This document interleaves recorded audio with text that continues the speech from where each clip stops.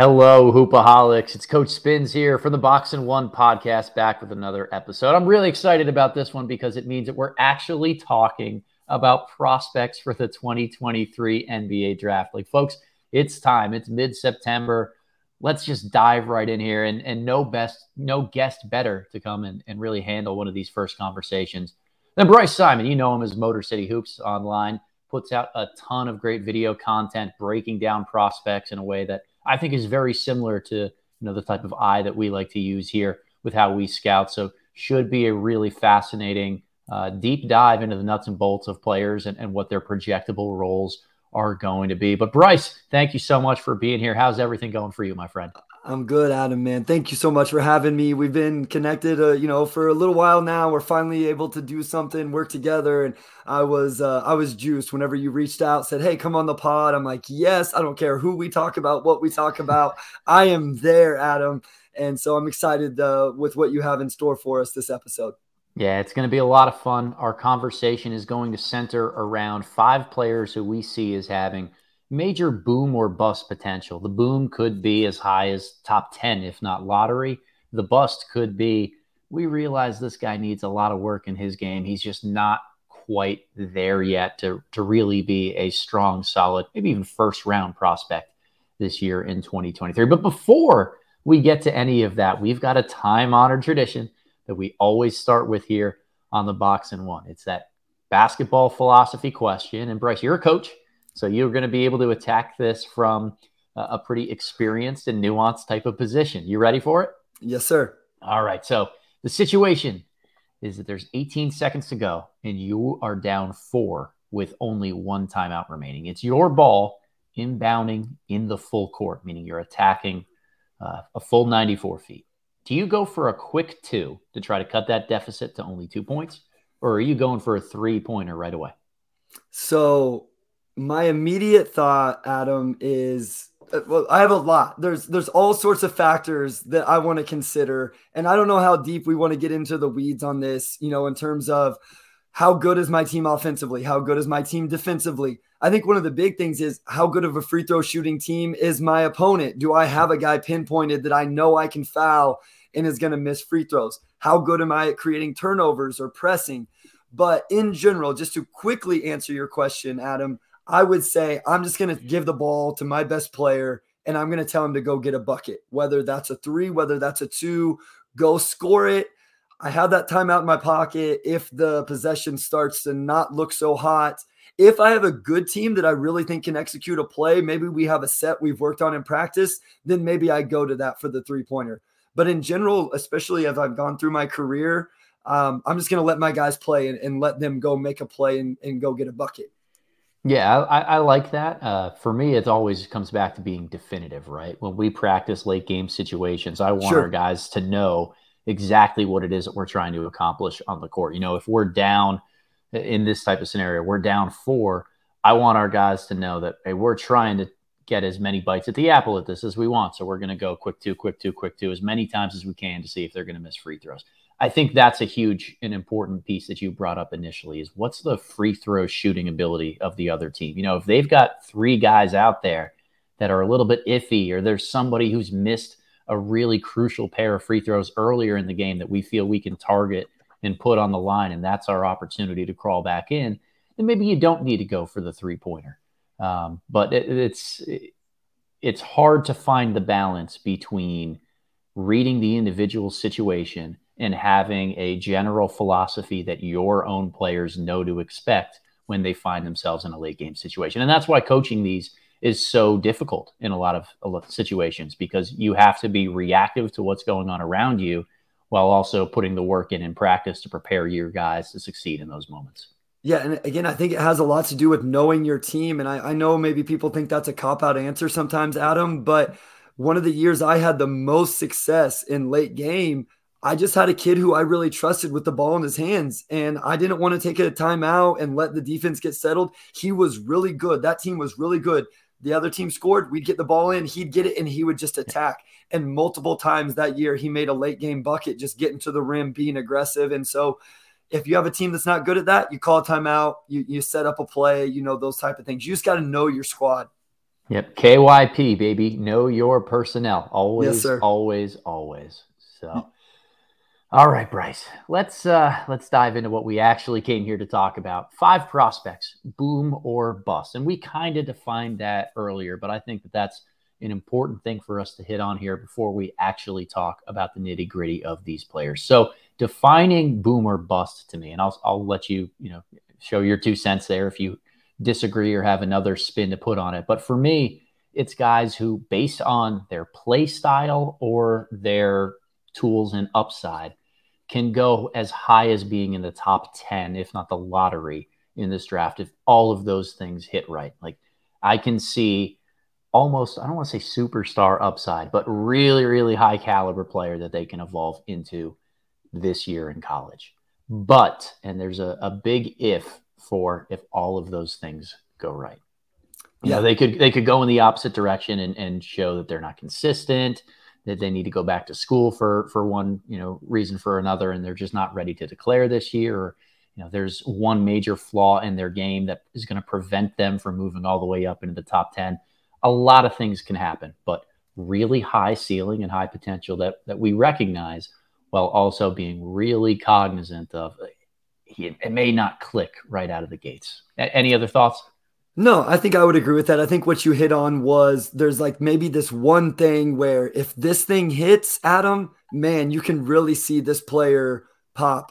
Or maybe like with, I think the first guy we're going to talk about, or at least one of them with Brandon Miller, is if it doesn't hit, well, now what is his role, Adam? Because that's huge. If he's not a number one guy, if he's not a lottery pick, does he possess the other skills to be a good skill guy, or sorry, role player type guy?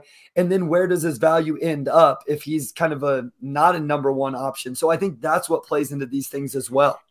No doubt about it. And I think that's the perfect time to dive in right here to Brandon Miller, freshman at Alabama, maybe somewhere in the 6'8" to 6'10" ballpark with where he's listed. Really was, I don't want to say underrated coming out of high school in a lot of regards, but wasn't seen as a consensus, first round type of prospect expected to be a one and done. He opened some eyes playing in AAU last summer by just being a tough shot maker. And I'll get into what that means in a second because I have my own thoughts about being a tough shot maker. But he exploded this summer. Alabama went and played some international trips, and Brandon Miller came away with a ton of buzz, not just from the people on that coaching staff, but anybody who is around them and has been around workouts at the facilities there in Tuscaloosa. He's the one guy that continues to come up. Late game, late clock scoring prowess, just can go out there and create his own shot. And with his size, if he's able to do that against high-level defenses and competition, I mean, we're talking about rarefied air of guys who are able to do that consistently generally turn into NBA type of all-star talent. So it's definitely within reach that if he's close to that level of performing to his ceiling, we're talking about him as a top 10 pick next year. What's your initial analysis on Brandon, having dove into a little bit of the film on him? Yeah, I mean, I think that's where I'm at is the tough shot making. And that's where, why we're starting with him is if that hits Adam, then yeah, I can see where he ends up in the lottery. I want to shoot this back to you real fast. I kind of had some questions about the shot, and I'm not like a huge mechanical guy, but I thought it was a little bit of a low release, a little bit of a set shot. Now, I haven't seen the film from this summer, but I didn't love the mechanics of the shot. So it looked flat at times. And so if he's going to be a tough shot maker off the bounce, I'm not sure I loved what I saw. Dariq Whitehead, I think, is a tough shot maker as well, but I really fell in love with his shot whenever I watched him. I'm not sure I can say the same thing about Brandon Miller. Am I being overly critical with that? I don't know if you're being overly critical. I think that I did not have him pegged as a knockdown shooter coming in. And part of that is mechanics, but I also know that despite the low release, he's really good at just scoring when it seems like there's no angle left to be able to get a shot off at. And guys who are consistently able to do that, you have to evaluate a little bit differently in my mind, because the standard rules don't apply. They've already proven that they can, create magic out of nothing. And My question isn't as much about the consistency of the release or the shot. It's more so the value in having a guy who doesn't really create easy looks for himself Yep. and has to rely on making tough shot after tough shot after tough shot. Like there's always a certain point when an elite level defender can go on one of those guys and the tough shots that you're used to making kind of disappear a little bit. And that happens more in the postseason than it does in the regular season. But to me, that's what you draft for is postseason success and guys who can be the number one option on a really successful playoff team. And that's to me, he doesn't create enough easy looks for himself. Yeah, and I think he's not one of these super high level athletes. I mean, the Thompson twins are in a completely different level than Right. most guys anyway. But he's still like, I'm not saying he's a bad athlete by any means, but he's not just this explosive athlete. I will say this. I didn't think he created these easy advantages like you're talking about. I did like his passing. I was intrigued by some just subtle things, Adam. I think one of the games I watched, they were getting pressed and just the angles he created against the press, being able to pass it with his weak hand off the bounce, like those little subtle things. I was like, okay. And then I watched an Alabama practice and he threw like a hook pass off the ball screen to the weak side guy. So as much as he's going to have the ball in his hands, that passing acumen will come into play as well. I'm not saying I'm sold on it, but he did some things that were intriguing. He's super skilled with the ball in his hands. And that, the complaints about the tough shot making are more about his athleticism than his skill level. He doesn't settle for things. He's not a low IQ basketball player who's just going out there trying to pull for his. I think there's room to grow and add a little bit more passing and playmaking IQ, but he just doesn't get to the rim a ton for clean looks on the offensive end. Now, I'm going to be watching a lot of defense for him, to be honest with you. I think that that's one area where you had mentioned off the top, if he's not a high level, high volume, really efficient, just number one or number two type of option, projectable scorer, what is he adding? Because he's not a great off ball player on offense. He's not a tremendous athlete who you figure is going to figure out ways to just be impactful because of it. And I worry that defensively, he's kind of in that tweener position. Yes. There's a difference between being multi-positional and being a tweener. Multi-positional is you guard multiple things well. Being a tweener is you can play at different spots based on what your team needs you to do or where they can hide you best, but you're not going to excel at any of those positions. And I think that Miller is dangerously close to being on that side of the line. Yeah, I put it in my notes. I hated that defensively they kind of had him playing as a big with his high school team, and it's because – I guess I thought going into the film work that he was pegged a little bit more as like a three, a small forward. And not that we have to put guys into these boxes, okay? But I just wanted to see what he could do defending on the perimeter. And again, I got on YouTube, there's some film of Alabama practice. And he'll do one thing. I'm like, oh, that was a nice little rotation there from Brandon Miller. Like he saw it. And then 2 possessions later, he's getting backdoored and completely loses his man whatsoever. I realize he's a freshman. I realize defense is sometimes hard to judge with these prospects. But I do think there's question marks. It's not like he was just taking over. Like Keontae George is a guy I watch and I'm like, this guy flat out gets after it. You know what he can bring defensively. Brandon Miller, there's at least questions defensively on what he can do. Yeah. So just to frame that in the overall view of his draft stock, high potential, just a good body, skilled playmaker, but unbelievable one-on-one scorer who I think thrives in the mid-range more than anywhere else right now, but does have some tools to work with to continue to grow and expand that game. Got to get a little bit better with the shot consistently from 3, maybe put a little more pressure on the rim, and work on the defensive end to prove exactly what his position is going to be on the floor. If he can do 2 out of those 3, if not all 3, to go along with high volume scoring, I don't think it's absurd to think that he's a top 10 pick this year. Yeah, I mean, because that high level scoring, that tough shot making, there is something to be said for a guy that has to do that because he had to do that with his high school team, right? Like he didn't have any choice. And so there is something to be said for guys that have been put in that position and the value that that can bring to a team. Yep. And the nice part about Alabama is Nate Oates spreads the floor so well on offense. You know he's going to be surrounded by shooters. There isn't much of an excuse for, not having kick out opportunities in the offensive end. And to me, because they go a lot of 5 out, rim pressure excuses are gone. A lot of times in college, you'll see some wings or some guards who don't get to the rim a ton, and you can excuse it by they always have a big man posted down low. Where is it that they're supposed to guard? There's already so many bodies. And I think in a 5 out system like NATO's runs, that rim's going to be open. If he's not getting there now, it's probably not going to happen at the next level. As someone that covers the Pistons, that's my Jay Ivey excuse. Adam is Purdue plays the two bigs all the time. How are you expecting to get to the rim? So, but yeah, the excuses, because I did put that in my notes for his high school team. It's not like spacing was great for him. So it will be nice to see him in an environment where the spacing should be there. And let's find out if he can create those opportunities. All right. So let's confuse the casuals now and move from Brandon Miller to Leonard Miller. This is going to be the Miller time podcast. I should have cracked one open here and made sure that we were ready, because we're going to talk about a bunch of guys with the last name Miller right now. But Leonard Miller playing for the G League Ignite. He had been at, I believe, Fort Erie International last year and really had gotten a lot of hype as like a 6'10" guard wing handler with some shooting touch, a good athleticism, but just really, really raw.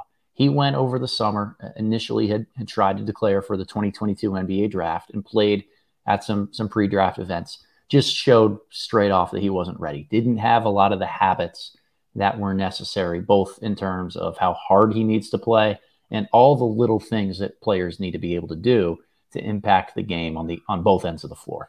Leonard Miller here is incredibly naturally talented, but I think that there's a lot of his game that has coasted at lower levels because he's been the most athletic, the most unique type of talent, and plays with the ball in his hands a ton. There are a lot of questions, again, about scalability. Can he fulfill a certain role other than just playing with the ball in his hands that he needs to be able to show this year with the G League Ignite? But a very different type of developmental circumstance, which changes the way that we're going to view him as a prospect. If he can show a lot of those things by playing against G League competition and really come around by the end of the season, that's as strong of an endorsement as you can find for a player who's just going to keep getting better. Well, and he's going to be put in a position where he's going to have to prove his value off ball, because that basketball is going to be in Scoot Henderson's hands. If it's not in Scoot's hands, then there's something wrong, because that kid can flat out play. And he's one of my favorite guys in the draft. I know he's everybody's favorite, but I just really enjoyed watching him play in general. Yeah, Leonard Miller was a tough one for me, Adam. Again, I don't like to really get into the mechanics, but I'm not sure I bought the shot. With that said, he made some tough ones where I'm like, goodness, if he makes those, then forget about it, because he does do a lot of really nice creative things with the ball in his hands. He's a lefty, which at the end of the day, I just feel like gives players a natural advantage, because for whatever reason, defenses can't figure out to make players go right. It is what it is. You're a coach. I'm sure you've said it over and over. So, to me, it comes down to the shot. It comes down to the motor, like you said, defense. Here's the other thing. Are we going to be able to really scout that defensively in the G League?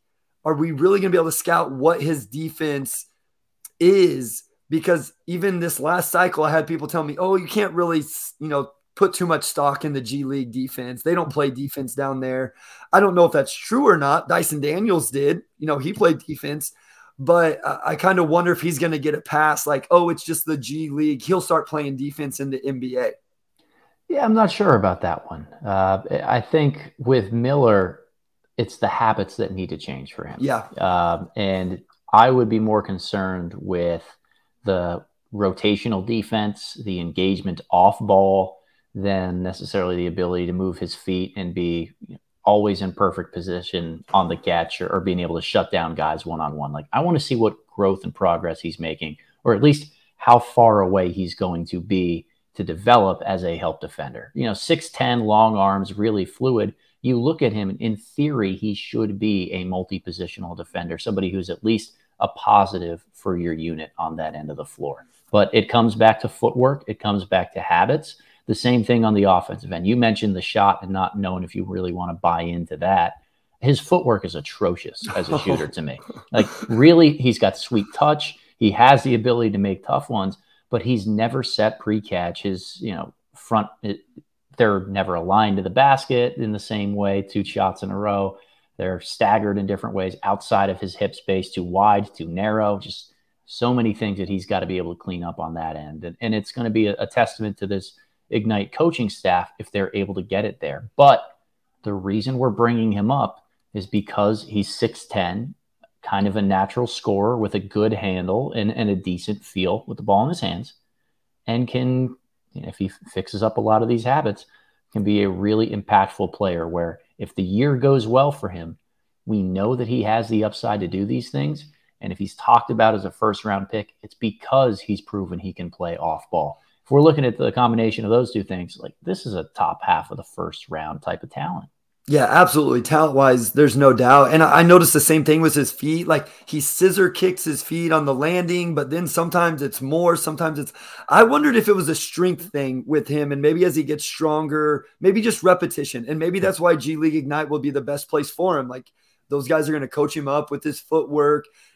For myself, I never got coached up on my footwork until I was division. I played 2 years of JUCO. Nobody worked with me on right, left, right, getting, those type of things, just beyond just the basics.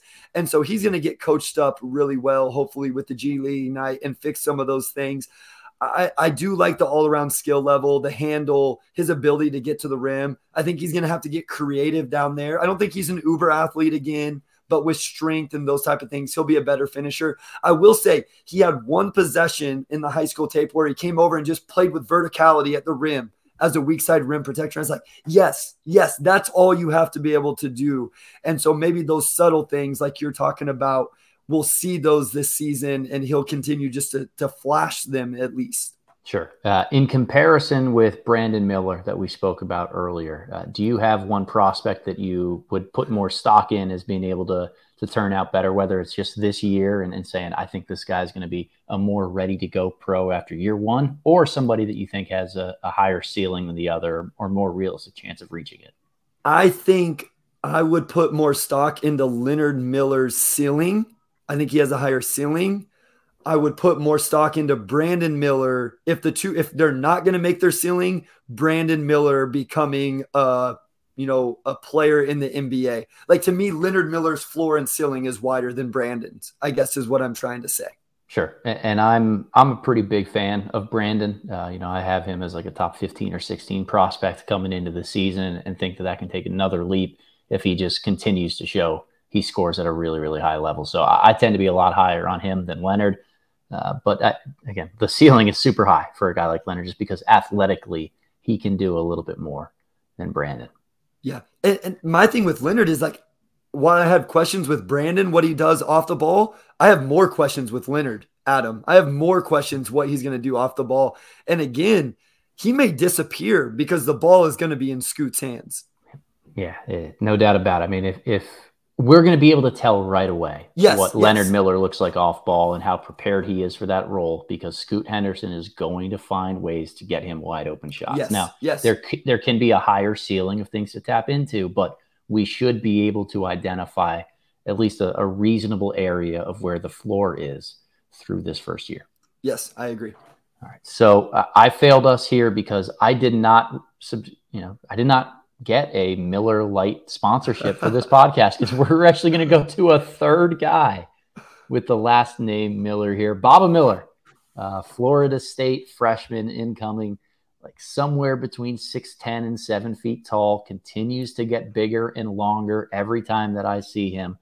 I am a huge fan of Baba Miller's game. While recognizing that he has shown flashes of everything and consistency of nothing, I am so intrigued by the flashes, the skill level, and how it looks when it comes together, that this is a more intriguing prospect to me than Alexei Pokusevski. This is the long-term I really want to dive into. If I'm a general manager trying to build a lineup of unorthodox, wonky type of players who don't fit a certain type of mold, Baba Miller's the one guy I feel like I need to have. And developmentally, it's going to be a big year for him. But before we talk about the circumstances at Florida State and a little bit more about my man crush on Baba, what's your take? I mean, he's going to end up with the Thunder or the Raptors, right? That's where Baba Miller has to end up, is with one of those organizations. The first thing I noticed right away when watching the film is he was definitely a kid that grew up playing on the perimeter and just now has, grown to 7 feet almost. You can tell the difference between big guys who are playing on the perimeter and perimeter players who just happen to be 6'11" or 7 foot. Think about Kevin Durant. He moves like a perimeter player. And Bob, I'm not comparing. So please, nobody take the comparison at all. I'm not comparing. I'm just saying Baba moves like a perimeter player when you watch him. Now, absolutely, the idea of who this kid is, far more than the practicality of it right now. But I think he's still trying to figure out how to use his, 6'11" body and do all of these things. But it's so intriguing. I thought he attacked closeouts well. The shot is a little bit questionable. I go back and forth with that a little bit. But defensively, I was kind of impressed too. I was like, here's this 6'11" dude, and he's able to get over the top of ball screens and move out there and guard. I just think he's very intriguing and obviously disruptive with his length. Yeah, I actually buy the shot. I think that's probably the most impactful part of his offensive game right now. I think he's a smart passer, obviously athletic enough to be a really good finisher, but being a big guard, essentially, somebody who's gotten used to playing on the perimeter and has always done that. It's evident in the way that he handles the basketball, the way that he moves in transition. He can create for others. Those are the skills that you look for more than just a big guy who can move. It's a big guy who looks natural with the ball in his hands. And I think he checks that box really naturally.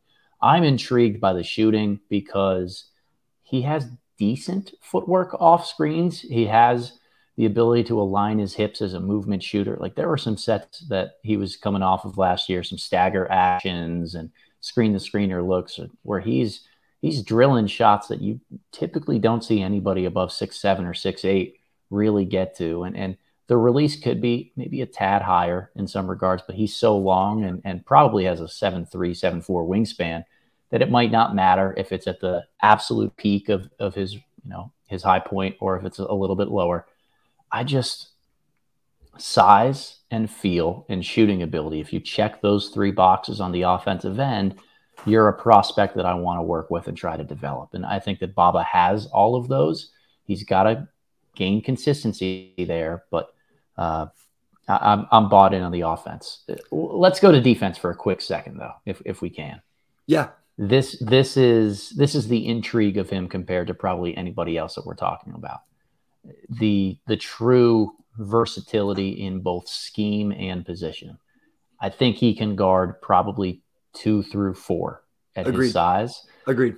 And if he fills out, if his body gets to a certain spot, you feel comfortable moving him to the 5 in smaller 100%. Lineups at right times. And that opens up lineup versatility for how you want to play. You can go small and skilled in closing minutes and play him at the 5.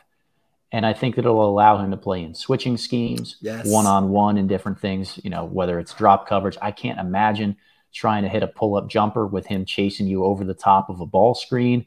And more can I imagine if he's guarding, a 5 and he gets a little bit of strength there, he's going to be able to play angles and really alter a lot of shots in the mid-range. So I love the idea of what he can bring in terms of how he fits in any type of system, any type of scheme. Like, there's something a little bit Giannis or Evan Mobley-like of just put him in any type of position, in any type of role. He's going to be able to figure it out because he's fluid enough athletically, and the way he moves allows him to do so much.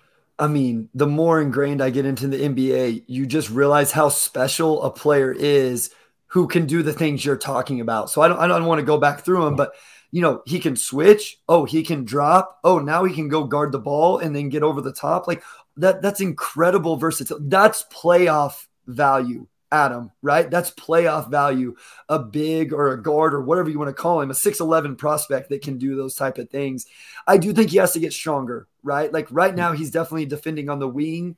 He's got to get stronger so he could hold up against a true 5-man and then also be able to defend. Because right now, I think 5 men would just bully him. But he's young. He's young. I'm not saying that that's the end all be all.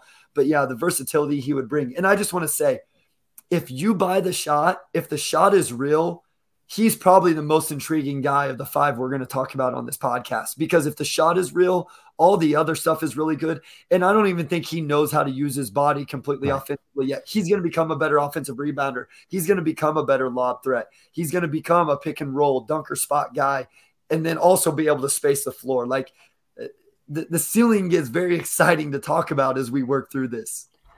I'm a huge fan. He's the guy that I have highest on my board out of anybody that we're talking about here tonight. And I think it comes down to, again, I buy the shot, but I see the pathway for upside for him to really utilize every single tool that he's been given. And part of the reason for that, in my optimism about thinking why he's closer to that boom than he is the bust, is that he picked the perfect collegiate system for him to be able to go to. That year after year, we've seen Leonard Hamilton be able to get unique pieces in his system and turn them into ready-made one-and-dones despite some questions coming into college. Patrick Williams, Devin Vassell in some regards, Scotty Barnes. Yep. I mean, last year, John Butler was not a first-round pick by any means, but a unique, unorthodox type of player. And Hamilton is not afraid to let these guys do what's most natural to them. Scotty Barnes can be a 6'8", 6'9" point guard. Patrick Williams can play downhill with the ball in his hands a fair amount when he needs to. John Butler can come off screens and be spouted up in the corner because that's what's best for him. I think that Baba is going to find the right role offensively in this system to be able to show what he does best. While on the defensive end, we know what Florida State wants to do. They want to switch. They want to be aggressive in the full court. All things that are going to allow Baba to be kind of the best of who he can be. I do want to say, too, because he's playing at Florida State, though, he's probably not going to put up gaudy stats at him. Right. Right. Leonard Hamilton plays a lot of dudes. But Scotty, I just looked it up while we're recording. Scotty averaged 10 points, Patrick 9.2, and they both were top 5 picks. So it's okay if Baba doesn't put up, these guys. And I'm not saying he's going to end up a top 5 guy, but I shouldn't say he's not going to put up gaudy stats. He's not going to average 15 points a game. It's not going to be that way, but it's okay. I think NBA scouts have probably learned how to evaluate these Florida State prospects, knowing that some games Leonard Hamilton's going to go 10, 12 deep, and they just simply don't have the minutes. Exactly. And that's why I don't put too much stock into the numbers, into, even the per 40-minute things. Like they're all going to be so skewed just because of how little he plays in different areas. But Baba does have to crack the rotation. Yes. And I think what could be telling, and this is why there's the boom and the bust, Leonard Hamilton loves to play multiple guys. If Baba is not able to be consistently in that top 8, top 9, even though he runs 10 to 12, if he's not leading that team in minutes in that 1 through 8 area there, it's going to be really hard to justify taking him as a pick this year, that he might need multiple years in school. Whereas I still feel comfortable about the pro ceiling. I think it would benefit Baba to go for a second year at Florida State and become more of an entrenched part of that rotation with the Seminoles, as opposed to, I played 10 minutes a game this year, I'm going to declare, and if I go in the second round, I go in the second round. Like, he should be a first-round pick. To me, it's whether it's this year or next year. Yeah, and that's the thing with him, right? There's a chance we're still a year away from the realization. We're probably 2 years away no matter what. Does he show enough this year to really see it and justify a first-round pick? Or is he a couple years away where he needs 2 years of that Florida State system and another offseason to grow and get stronger, and then we see it in a sophomore season and it becomes a first-round pick in 2024? Yeah, totally agree. I have Baba at the top of my Miller list here. I go Baba, Brandon, and then Leonard. Any thoughts from you? Which way you'd pit them? I think I would put Baba. Again, I think the ceiling is higher for Leonard. But if I was just betting on like outcome of being a quality NBA player, I would probably go Brandon over Leonard right now. So we're similar, but both with Bob. Like I'm kind of like you. I've gotten more and more excited about him as we've talked about him. Yeah, yeah, for sure. So there was one guy on here, Bryce, that you wanted to bring up a little bit Yeah. more as a potential boom or bust type of prospect. And when you mentioned him, I think you thought it would be a little bit hotter of a take with me than it I actually did. was. It makes a lot of sense to me. But I want to give you the floor to talk about the prospect and why you see this as potential for both boom and bust. Yeah, so Khalil Ware out of Oregon, the 7-footer, or I guess he's not out of Oregon, going to Oregon out of North Little Rock High School with my favorite prospect, Nick Smith, who I absolutely love. But I'm just not sure if Khalil Ware doesn't shoot it. And we've talked a lot about being able to shoot the ball on this episode. And I mean, that's part of the game, biggest part of the game. Yep. If he doesn't shoot it, which I've heard some intel that he has been shooting it well in his early time at Oregon, I think other than that, he's a 7-footer that provides rim gravity, and that's important. That's great. But to me, that's not a lottery guy. That's just a good 7-footer who will have a good NBA career. Would Mark Williams go 15 or something like that? And Khalil Ware isn't Mark Williams defensively, in my opinion. I don't love the defense, Adam. I know he's going to block a lot of shots because he's 7 foot with that wingspan. But that's all he played for. Was like I would watch him literally stand on the opposite block, wait for the ball handler to get all the way to the rim, and then try to block it from behind. And I'm like, big man, that's not going to work. Like you got to come across. You got to be able to play with verticality. I don't know that he's switchable. I see the upside that some people like, but I definitely see a downside where he definitely busts. I see it too. I definitely see it too. And the defensive end is probably where. Look, I don't mean to speak ill of any type of kid, right? I think we're rooting for everybody that we talk about absolutely, tonight to succeed. Absolutely. There's no doubt about that. But there are times when I am concerned about his motor, about how hard he's willing to play, what type of shape and conditioning he's going to be in. Can he be out on the floor for really long stretches of time? Is he going to be disciplined enough to do all the little things that you need? Because I think he's mobile enough to be one of those guys who can play the bigger 4, like an Evan Mobley type of 4 position, where he's really more of a 5, but you can get away with playing him at the 4. And obviously, we're talking about him primarily as a big man, as a 5. If he's going to be a 5 at the NBA level, his habits and his attention to detail in order to be an effective rim protector have to change, and they have to catch up to his physical abilities really quickly, because you can't just get by on being a 7-footer who can block some shots in the NBA. It doesn't work. There are too many other really good disciplined rim protectors. And quite frankly, way too many good guards who know how to take advantage of you being the slightest bit out of position. If you're not funneling the ball in the right way, if you're not exactly where you need to be when a screen is set, you're going to get exposed. And year after year, it takes young guys a long time to get used to this. We don't see a lot of rookies be able to come in and have an impact on the defensive end as a rim protector, as the guy who's guarding 20, 30, 40 ball screens a game.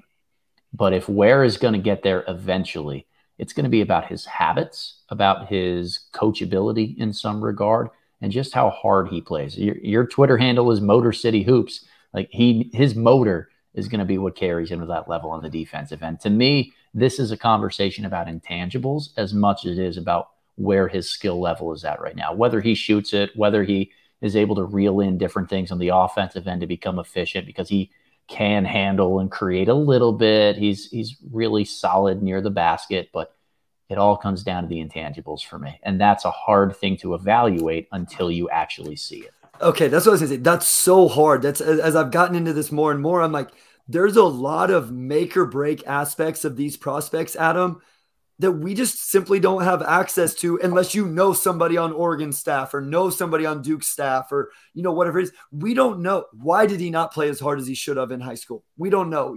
Even with Team US, why did he not do the things you're talking about? Maybe there was a legitimate reason. Maybe the Oregon staff can unlock it, whatever it is.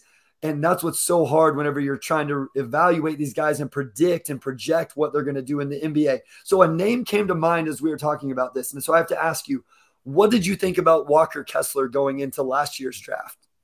because there's a lot of similarities for how we're talking about Khalil Ware, for how I personally felt about Walker Kessler.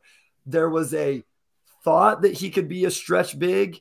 The block shots were historically good, right, by the metrics, but I thought he chased a lot of shot blocks, and I don't know how that translates to the NBA. Yeah, I was not very high on Walker Kessler. Okay. I did not have a first round grade on him. I think that the difference in these two is the natural athleticism and fluidity fair. of the Sure. way that Ware plays, as Yes. well as a little bit more like creation with the ball in his hands on the offense. I've seen some flashes of him just being a really toolsy 7-footer that can put the ball on the floor a little bit. I don't think that is or should be his primary role at the next level. I think he's better as a screen and roll big who occasionally pops, who can space the floor when he's not involved in setting screens, so you can run action with different guys.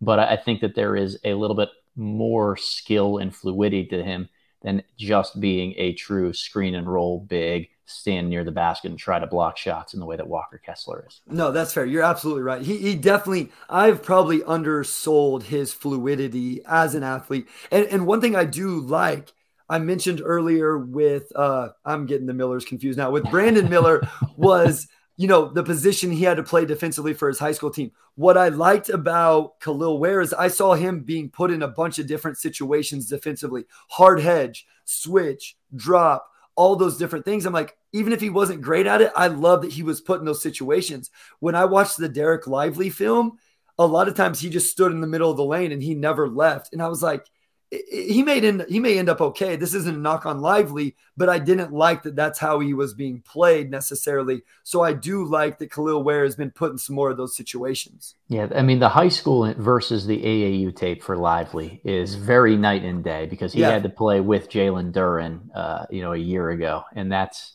a very different type of defensive circumstance than you're probably dealing with on any type of high school team in the country. But I do get what you're saying. I do like that Ware was asked to do a lot of different things.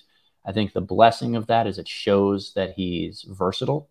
Yeah. The curse can be what is it that he's going to be best at? It's going to be a feeling out process to try to feel that through, especially if the Oregon staff has a need for where they would put him, and that's different than what his NBA role might be.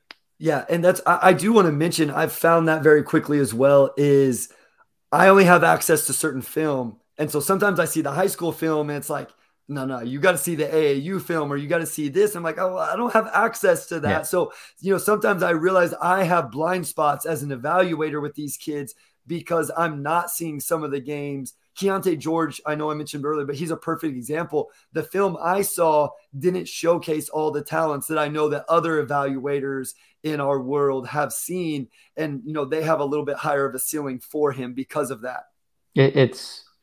I certainly have blind spots as a scout. There's no doubt about it. But I think it states why it's so important to see everybody in multiple contexts. Yes. Why college coaches need to watch both high school and AAU. Why NBA teams need to follow these guys from young ages and understand what type of prospect they were when they were 16 and 17 and the different systems they were played in and things they were asked to do, because all of that context matters by the time it's draft day. It can't just be what was the last year of film we saw at college.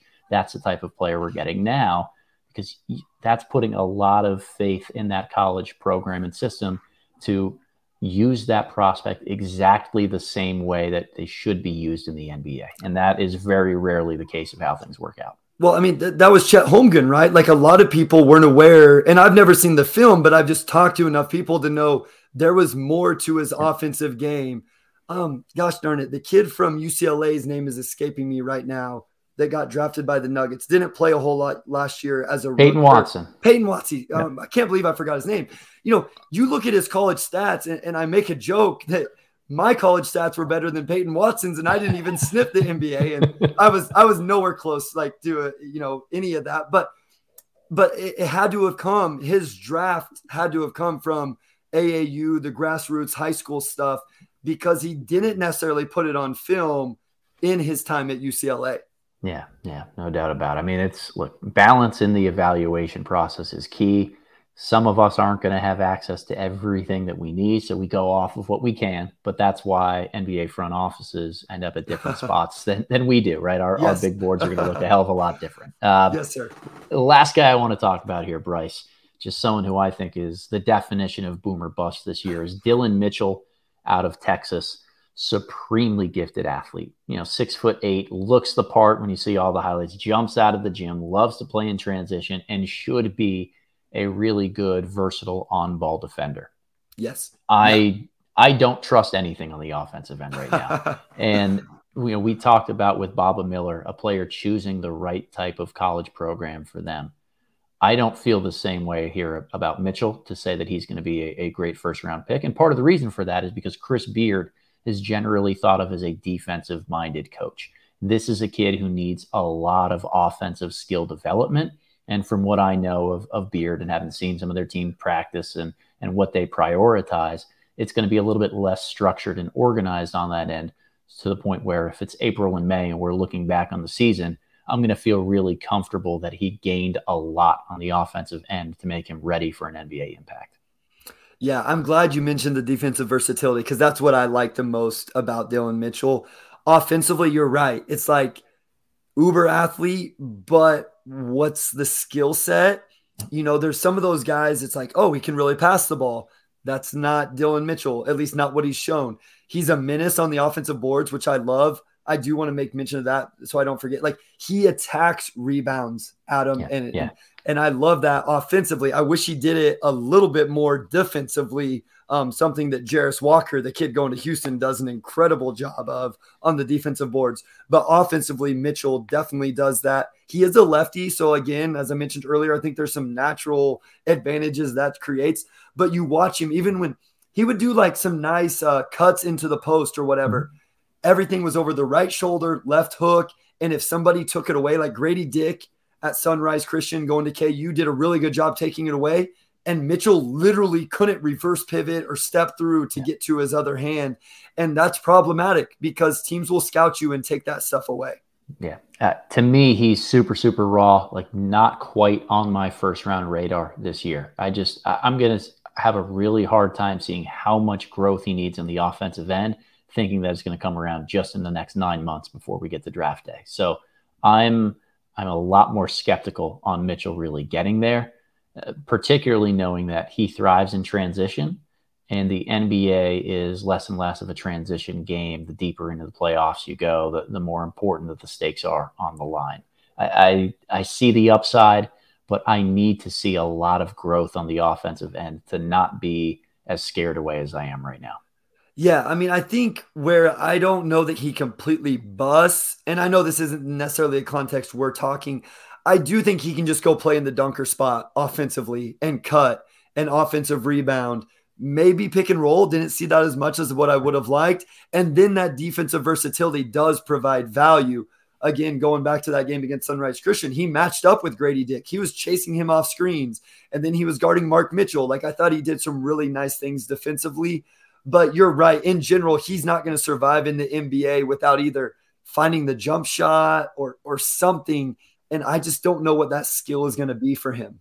Yeah, I mean, at 6'7", mate, like that's really hard to get away with playing as more of a screen and roll or a dunker spot guy. And, and if you're going to do it, you've got like the closest example we had last year was Terry Taylor for the Indiana Pacers and how he was able to play.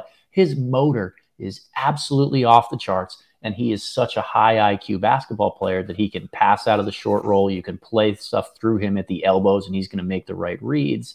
Like it's very, very hard to do that because you need skill in other areas other than just not having a jump shot. It's not, he can't shoot, stick him down there, he's going to be fine. You have to be able to process the game at a high level. No, that's a great point because his passing has not flashed or been impressive. And so if you're going to play in the ball screen, at times you're going to have to short roll and make a decision. And if you can't do that, then none of the other stuff matters. And I think at times, again, we talk about blind spots and trying to learn and grow. I just want to take an uber athlete and just put him in the dunker spot. Like, you can go play in the dunker spot, but 6'7", 6'8", only, quote unquote, only being 6'7", 6'8" in the NBA matters because of the guys that are going to be in the lane that are just as athletic, but are 6'10", 6'11", super fast off the ground, super fast recovering. And so he may not be as highly effective in that spot as maybe even what he could be at Texas. Yeah, it just, the lack of shooting. This is the theme of the podcast, and I feel like it's the Yes. theme of every time I talk about things. If you are a questionable shooter in some regard, it just raises the bar in every other area of your game that you have to clear in order to make an impact on an NBA floor. And that's why with this specific crop of guys, shooting is going to be a key swing skill because they are raw, because they are far away. If the shot isn't there, if there isn't a lot of projectivity to what that's going to look like at the next level, it may take longer than 1 year to get these guys ready for the NBA. Is Baba, of the five we've talked about, is Baba the one you have the most confidence in? I have the most long-term confidence in him. I think of all of the guys on here, he's probably middle to lower tier of guys that I think would actually declare in 2023. I can easily see him being a top 10 pick in 2024, but I long-term have the most faith in his game.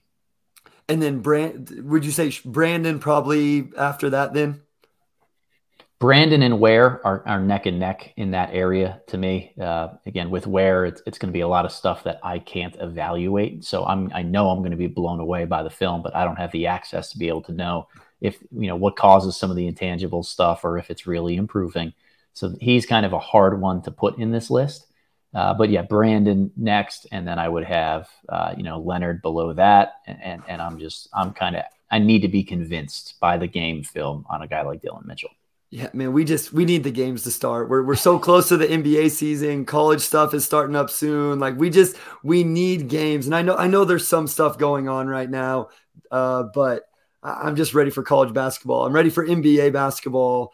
And so we can really start diving into this film. That's what I realized. I did like 20 breakdowns on these guys, and I'm like, it's going to be obsolete here in a few months because we're going to have all this new stuff. But I'm excited to dive back into it. Well, the junkies like us are really excited. And Bryce, no one is more of a film junkie than you. You do a fantastic job breaking things down. It's been a pleasure having you on. Before we get you out of here, please let the people know where can they find you and what work do you have coming out soon?